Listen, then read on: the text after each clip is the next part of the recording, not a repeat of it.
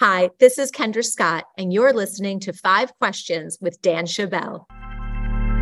You're listening to the 5 Questions podcast, and I'm your host, Dan Chabell. In fewer than 10 minutes, my goal is to extract the best advice from the world's smartest and most interesting people by asking them just 5 questions.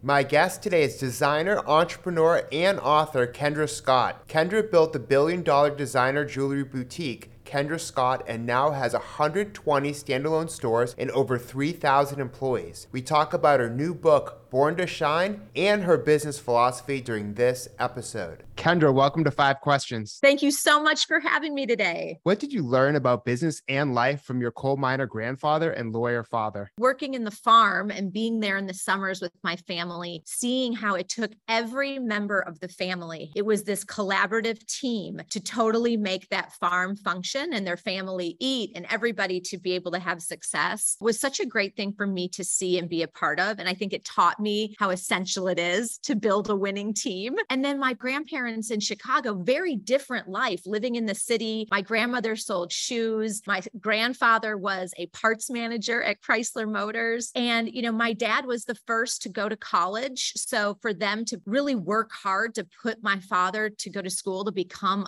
a lawyer of all things, that work ethic is what they taught me. And I think, I'm so grateful that I had both sides, very different from my mother and my father's side, but both of them added so much to my life and who I am today. Yeah, they sound like really great role models for you. And my first question for years is usually revolved around upbringing and family, because after interviewing almost 3,000 people, you can draw the connection that one's upbringing and environment and parents and maybe even siblings can have such a dramatic effect in terms of how people think and behave and the decisions they make even later in life. So I've always been kind of fascinated by that, especially because I understand my parents and they instill work ethic in me, just like, your family instilled work ethic in you, and what that's done for me. And what skill set did you acquire when you were building your first company, the Hatbox, that helped you with your current company? That little store was my MBA. I always say I got a master's degree in the School of Hard Knocks, and it was called the Hatbox. It was 5 years of running a retail business, so hard, doing it on keystone margins, trying to figure out rent, overhead, really being the only employee. Sometimes my mom would come help. I had one part-time associate. It was the retail 101. It could not have given me a greater gift of not just running that business,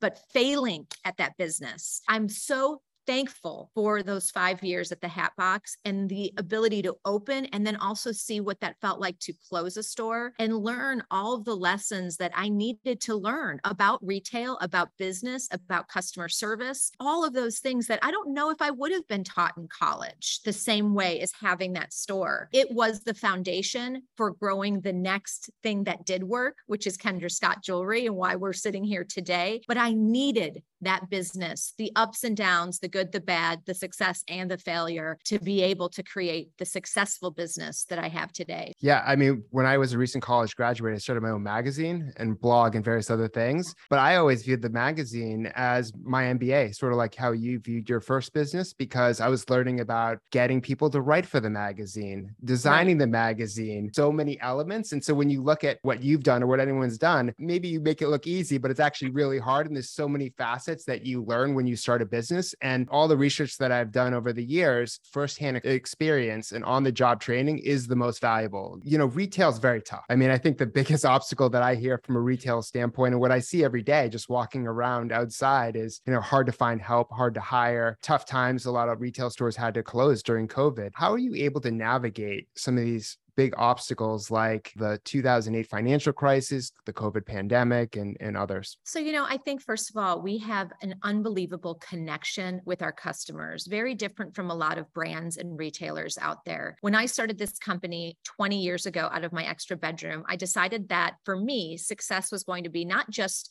creating jewelry or creating a fashion line, but I wanted to make a positive impact. I wanted to do something more than that. Anyone that would call me for a silent auction item, whatever it might be for for a nonprofit, I said I was never going to turn them down. I could make a pair of earrings. I could make a necklace. We kept that going. And here we are 20 years later. So those connections that we started to build with our customers through these nonprofit events, through our buy one, give one, where we go to oncology centers and connect with women undergoing breast cancer treatment and meeting them one-on-one. Those are more than anything that anybody could understand. So when you go through these ups and downs in a business, we have our heart connected to our customer. It's not just about transaction at Kendra Scott. It never has been. Survival for us has been a few things. One, I think it's that connection. And two, being able to be pivot and be agile. Now a word from our sponsor. Cornerstone could be your North Star for navigating the future of work. Over 75 million people use Cornerstone every day to help them build the essential power skills they need to grow, adapt, and be ready for the future. Cornerstone creates the tools needed to manage your talent by delivering dynamic ways to upskill your employees to where the market is evolving. They offer an innovative skill development solution that delivers immediate, actionable insights and connects people with the essential skills they need to adapt, grow, and be future ready. To add the tools you and your people need to power the future-ready workforce, visit CSOD.com today. That's CSOD.com to learn more and schedule a demo. And part of what I think makes you unique and kind of special is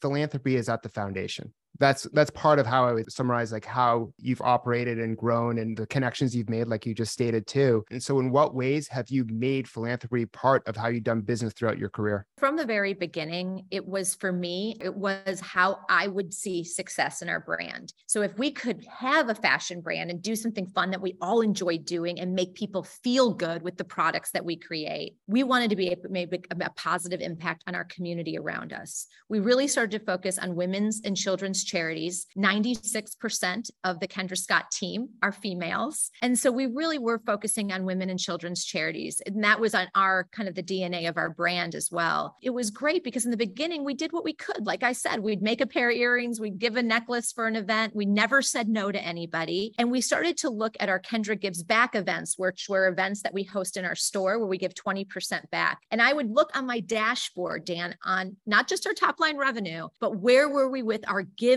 back dollars? And we had goals for the year. So I remember one year we were at $3 million for Kendra Gives Back events. We would track that just like we were tracking our revenue as a company. And what that does for our team is they're also working for so much more than just the sales of a company. And they're getting to interact with these amazing organizations, meeting patients, meeting people who are going through things and knowing that their contribution, the salesperson in the store, their contribution that day made a difference in this person's life. And that's probably why you've gotten through and navigated a lot of these big obstacles too, is because your workers, they don't want to just make money. They also want purpose and meaning, especially over the past few years when people have kind of recalibrated and wanted more from life than just doing the job. They want to know that company is really making an impact, and to show that impact in terms of raising tens of millions of dollars and donating and whatnot. I think that is not only a great retention tool, but it's just the right thing to do. And what's your best piece of career advice? My best piece of career advice is you can't do it alone. As an entrepreneur, I can tell you this. As a mother of and bonus mom to 6 children, I can tell you this. No one is superwoman. No one can do anything by themselves. It does take a village, and it takes, as an entrepreneur, I would say building the team, knowing your strengths, but more importantly, knowing your weaknesses and making sure you create a team around you that are badass at the things that you are not great at, and having that collaborative team that shares your core values. It doesn't matter if they have a gold-plated resume, pick them on their heart first. And I promise you can teach skills, but you can't teach heart. Do it with a great team. And then as far as moms go, get a mom network. You need it. I always say, reach out for help. A lot of us want to be so perfect. Like we have it all under control and we have everything figured out. And that is a myth. And there's no reason for us to have to do that anymore. Find some friends, call them up. If you can't do something and then you need help, ask for help. That is the greatest sign of strength. It is not a sign of weakness. Thank you so much for sharing your wisdom, Kendra. To follow her journey, you can read her book, Born to Shine, and find her on Facebook, Instagram, and Twitter, where she shares her new products, appearances, and inspiration. To watch the full extended video version of this episode, go to youtube.com/Dan Schawbell, and please remember to rate and review the 5 Questions podcast on iTunes.